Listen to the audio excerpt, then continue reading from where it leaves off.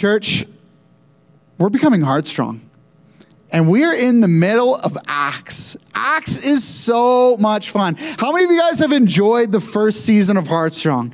Hasn't it been incredible? Like, what a great opportunity to grow in God, to grow with each other. We'll be reading specifically today from Acts chapter 12 and kind of walking through what it is that's going on there. And so if you have your Bibles, you can go ahead and turn there. We'll be starting right in verse 1. But before we do, let's set the stage for what it is we're going to be talking about today. Where are my math people at? Anybody here love numbers? Anybody? Yeah, a couple. I love you, brave souls. You're like, I know there's not many of us, right? I know. I feel it. Where are my people that you're like, just get those numbers away from me, right? Okay, wow, not usually more brave souls who are like, yeah, that's me. I just can't with numbers. I have always loved numbers because I loved in math knowing that when the equation was put in front of me, that the answer was right there. That was like one of my favorite things. If I could figure out the formula of how to get to a specific answer, I knew it was there. And so all I needed was time. I could sit there and dig through stuff. I took physics in school, grade 11 and 12.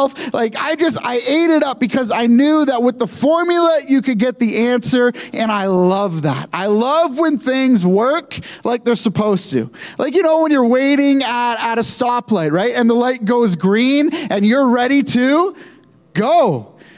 And the person in front of you, they're not.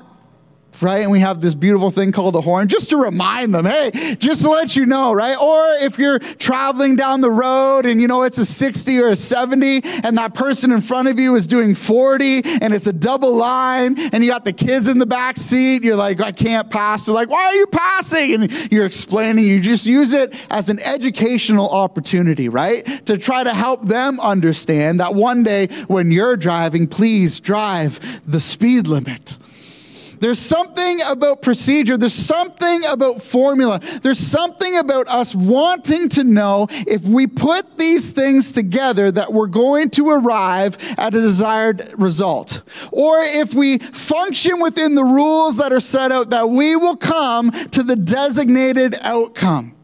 Something about us that loves that. We've built it into our society. We've built it into our culture. We know that there are certain things that should just work. If you follow the ingredients to a cake, you shouldn't come out with bananas.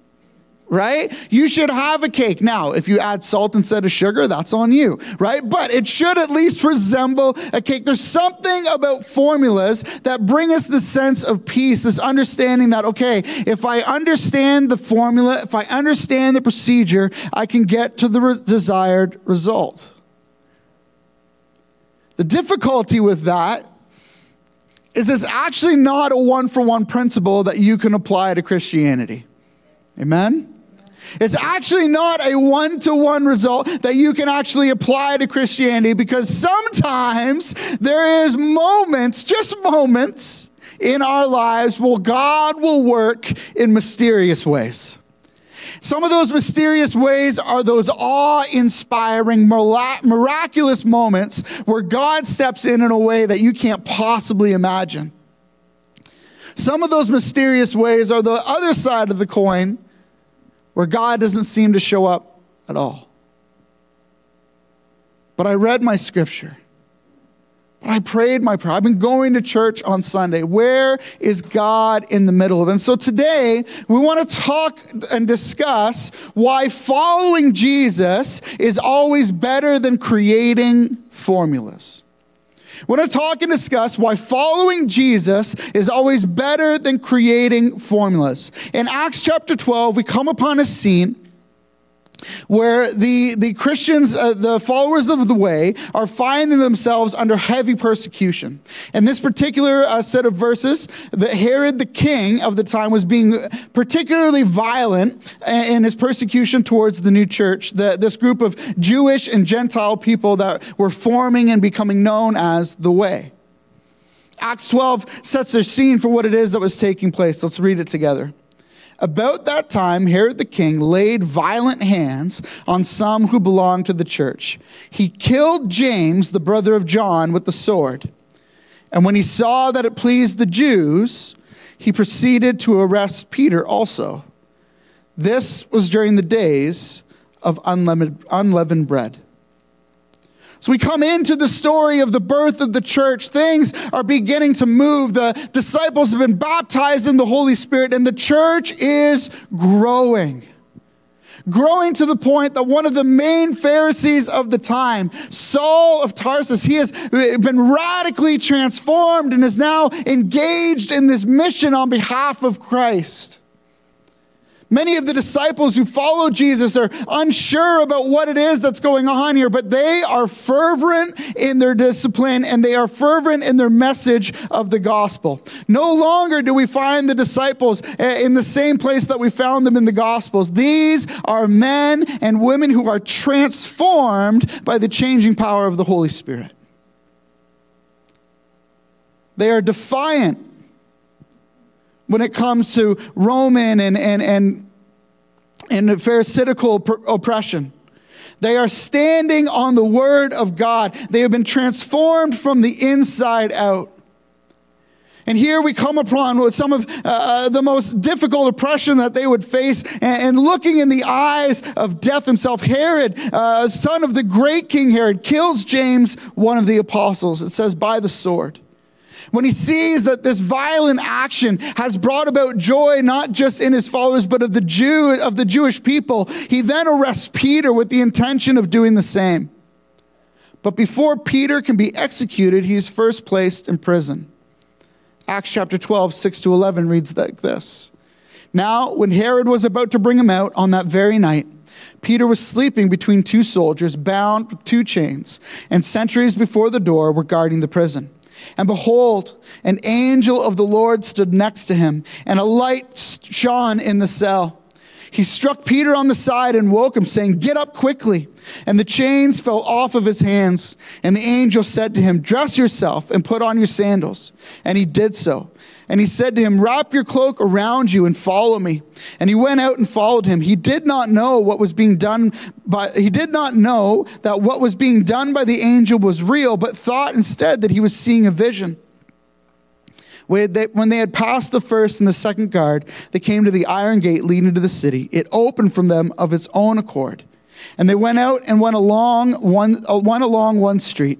And immediately the angel left him. When Peter came to himself, he said, "Now I am sure that the Lord has sent his angel and rescued me from the hand of Herod and from all that the Jewish people were expecting." I love that first verse. Describes the situation that Peter finds himself in. And then it says the glory of this angel as he appears in the cell, it begins to shine so brightly and illuminate the cell. But Peter had already surrendered hope.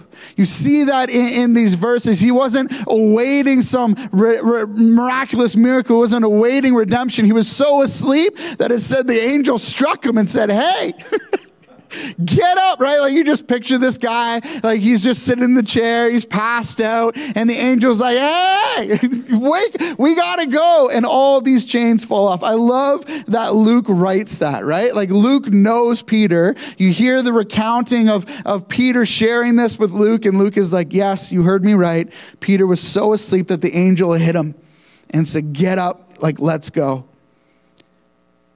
But why did Peter need that rousing? Why wasn't Peter in a place of expectancy?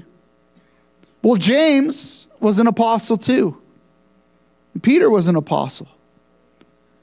And James was there on Pentecost when he was filled with the Spirit. And Peter is also full of the Spirit. So if James was to be martyred, we get this sense that maybe Peter has accepted that as his fate as well. James was an apostle. He was full of the Spirit, and he was martyred.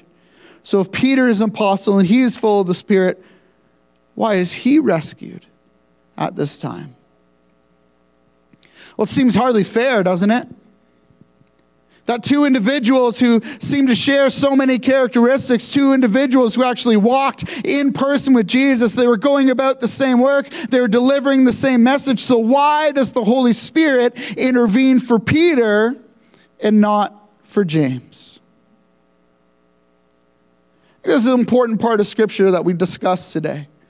There's a deep theological understanding when it comes to following Christ that we as a congregation need to hold tightly to. Beloved, I want to tell you today that regardless of the outcome of your circumstance, God is there and He is good.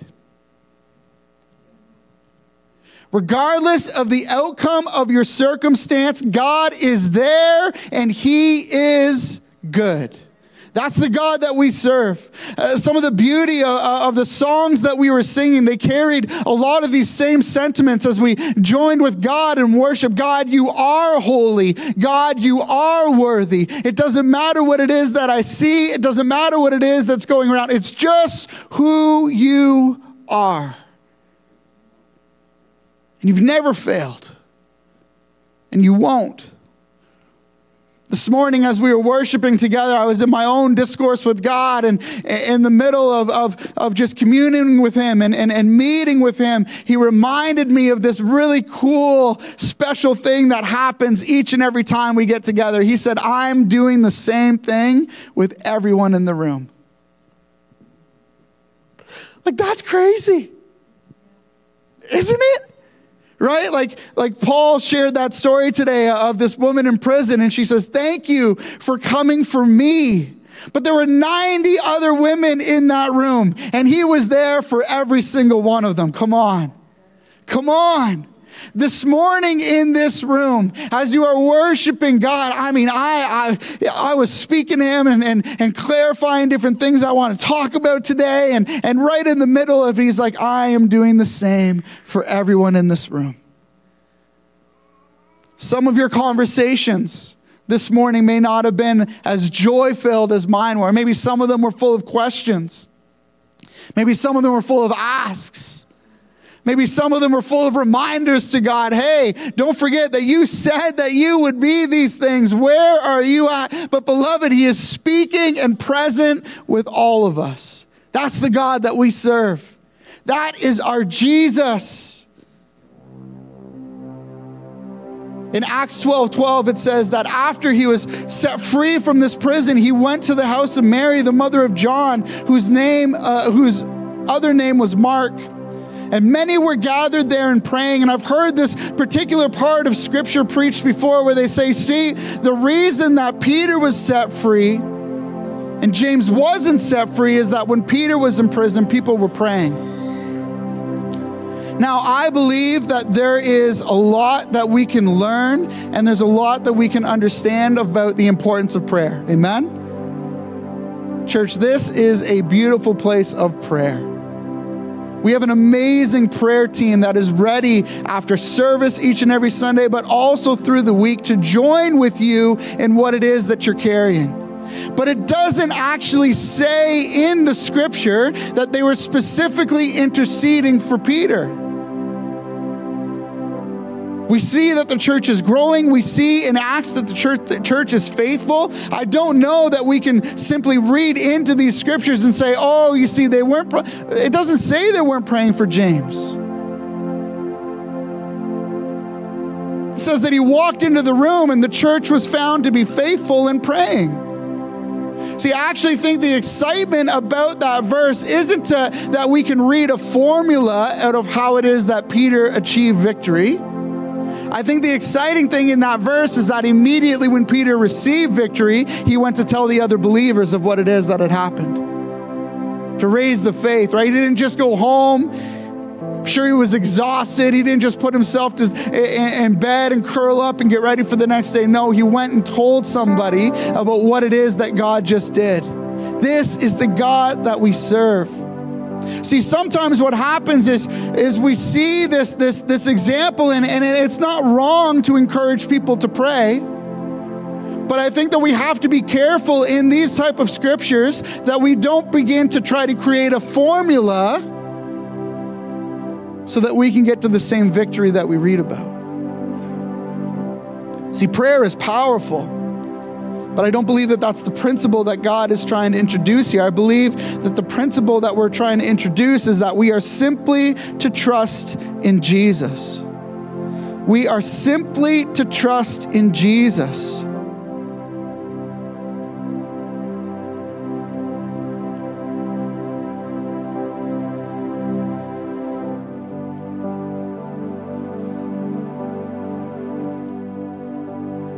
Church, we need to celebrate what it is that God is doing.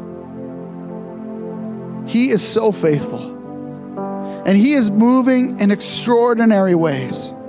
My prayer is that when we see God doing miraculous things in other people's lives, that we wouldn't then shift the focus to why He's not doing it in our own. Can we make a commitment as the people of Kanata that when we see God move, that we will celebrate, that we will rejoice, that we will lift up and give praise? Can we also make a commitment here in Kanata that when we see people who are grieving, that we'll join them in that and walk with them until God can be seen clearly again? See, there's a beautiful understanding in Scripture of what it is that's happening here as God has called us together.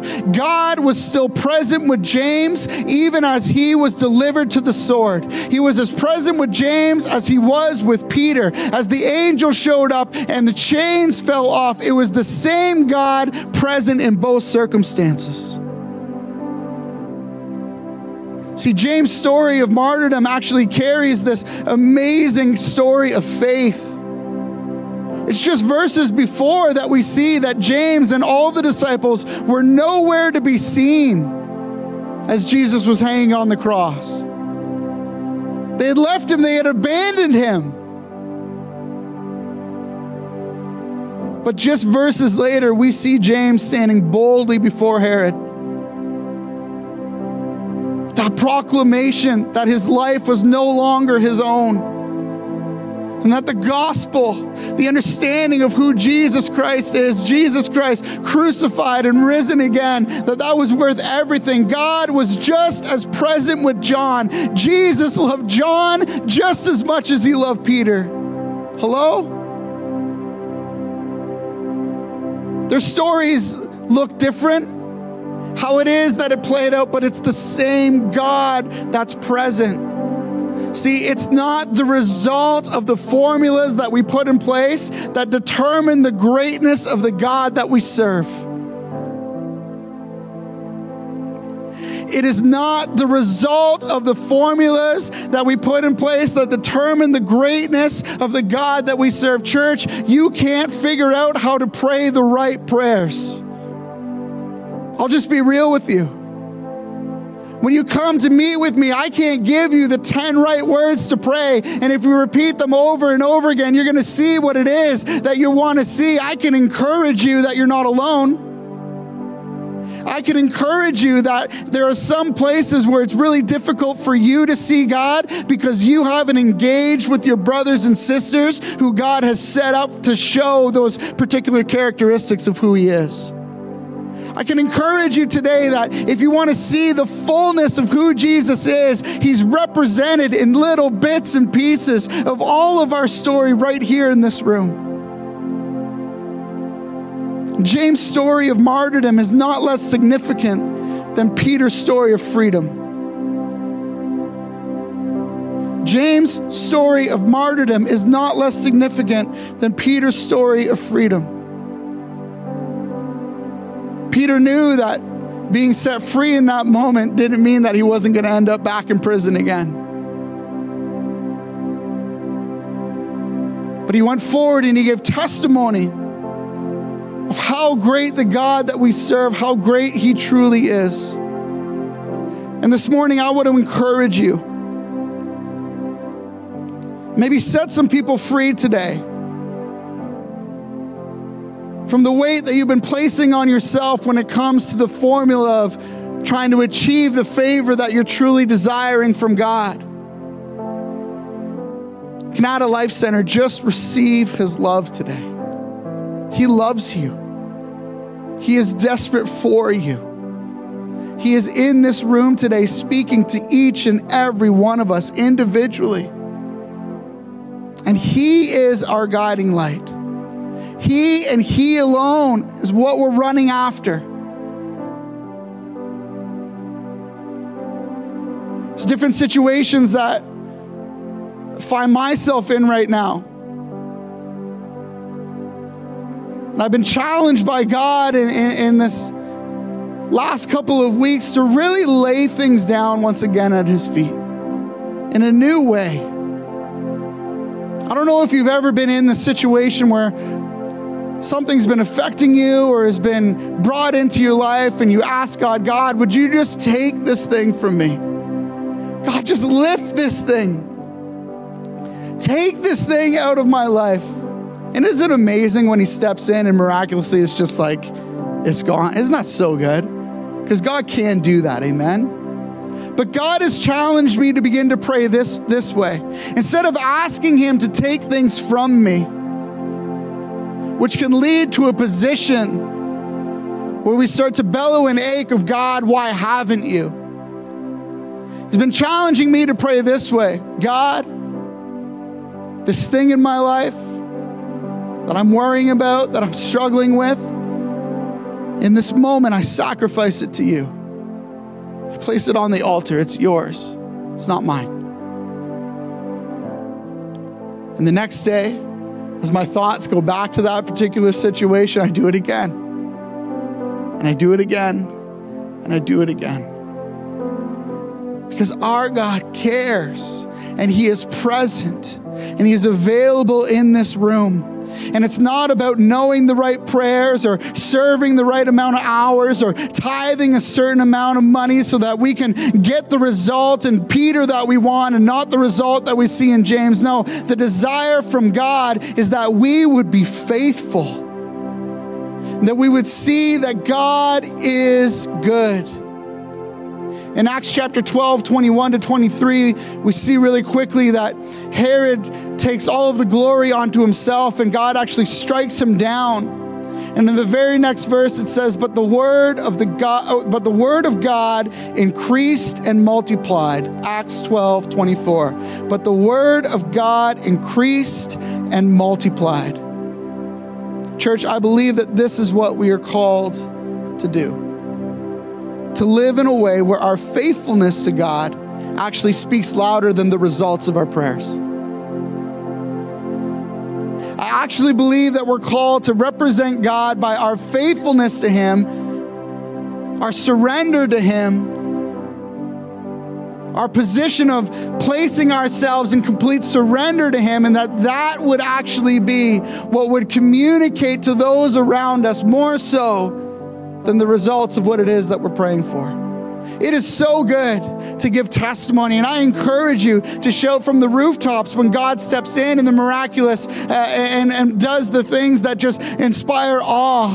But I also encourage you in the midst of the storm, in the middle of the struggle, to not forget that God is still present. He's in the boat. He's walking on the water. He has not abandoned you. He's still God. He's still faithful. Church, we are not called to create formula. We are called to engage in following an unfailing Jesus. And so this is my encouragement for each and every one of us today before I call Paul back to the stage to close us in prayer. Church, I encourage you to reach out to one another. This is an incredible community of believers. Like, you don't know how much we brag about you over and over and over again. My dad's coming to the second service, and he knows that he's about to step into literally the best place in Ottawa. Like, he knows. But some of you are newer to this place. Some of you haven't yet engaged. Can I encourage you to dive in? This is a place where you can find Jesus like never before. A place where you can reach out and begin to hear the stories of those who are sitting in front and behind you and begin to piece together a greater understanding of who God actually is than you'll ever achieve on your own, because you are not created to walk this road by yourself. And I know that there are some prayers in this room that are just ripping some people apart. Hearts are aching today.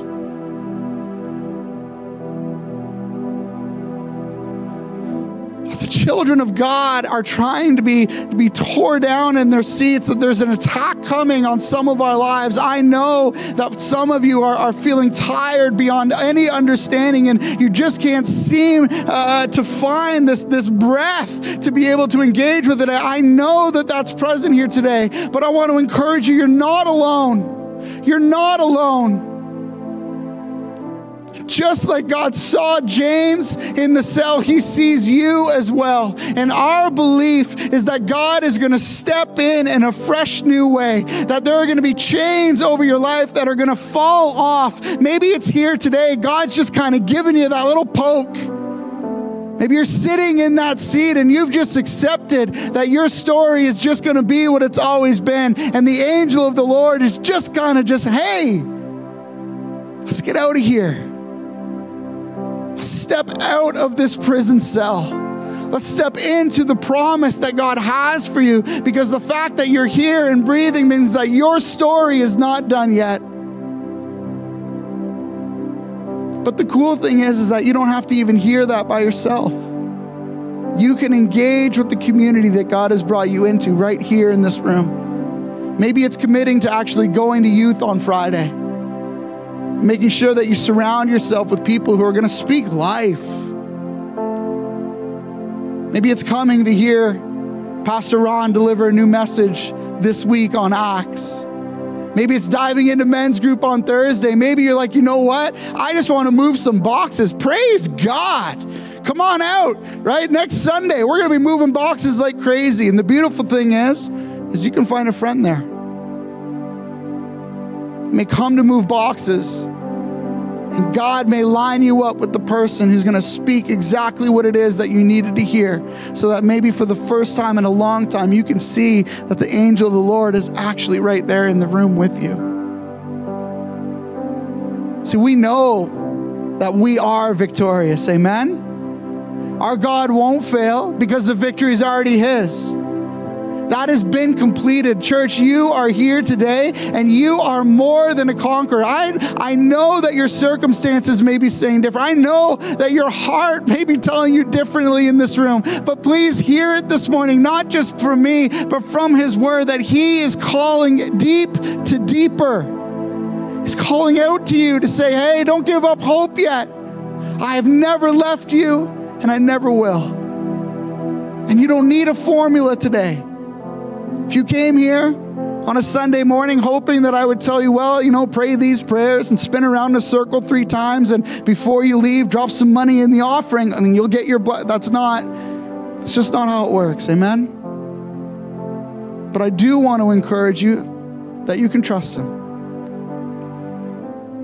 You can trust Him. And we're going to be trusting right alongside you, because you're not alone. Our God is the solid rock on which we stand.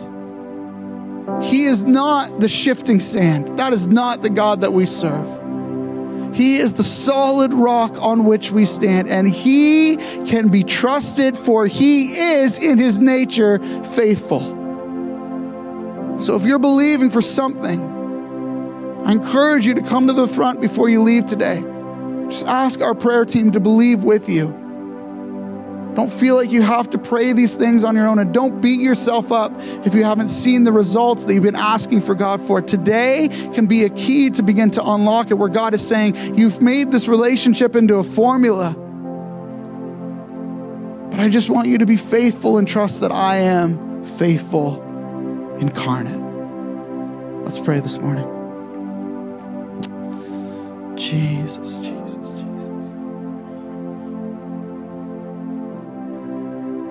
God, I lift up every person in this room and online. And God, I know even during the duration of this message, God, that you've been speaking different things all throughout this room, because that's who you are, God. You take the words of that come from your book, God. You take the words of one person who is desperate to be faithful this morning, and you do the rest. And so, God, in this morning, Lord Jesus, I pray for anyone that is had this understanding that their relationship with you is based off of a formula that if they just do the right things and live the right way, that they can expect the right result. God, I pray that they would simply lay down their life before you. Say, God, I'm not asking you to take this thing from me, and I'm just giving it to you. God, I give you my marriage. God, I'm not asking you to change the life of my kids. I'm just giving them to you. God, you know my financial situation. I just release it to you, Lord. Whatever you want to do in that area, I'm just tired of having to carry that. So God, I place it on the altar before you. Surrender, God, my finances to you. God, I surrender, Lord Jesus, my fatigue to you. God, I surrender whatever it is that has been weighing so heavy on my heart. I'm not asking you to just take it. I'm not pleading with you. I am surrendering to you, for you are faithful. And I'm going to place this thing today, God, on this altar, and I am just going to believe that you are going to take that, transform it into the beauty that only your hands can touch.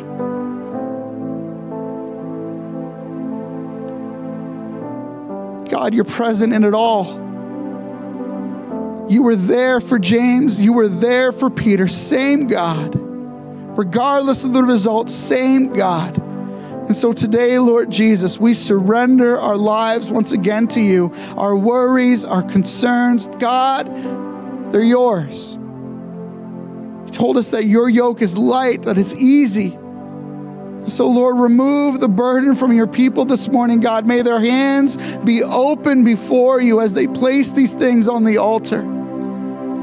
God, I pray that you would surround them with community that would hold them up in the midst of the circumstances that they find themselves in, but also a community that would be ready to celebrate who it is that you truly are.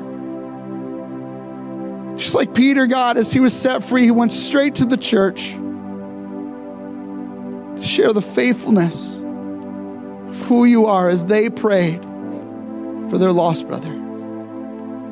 And so, God, we love you. We're so thankful for who you are. Be with us this week, God, as we go. You are the solid rock on which our faith is built, and you never change. So we ask this in your holy name.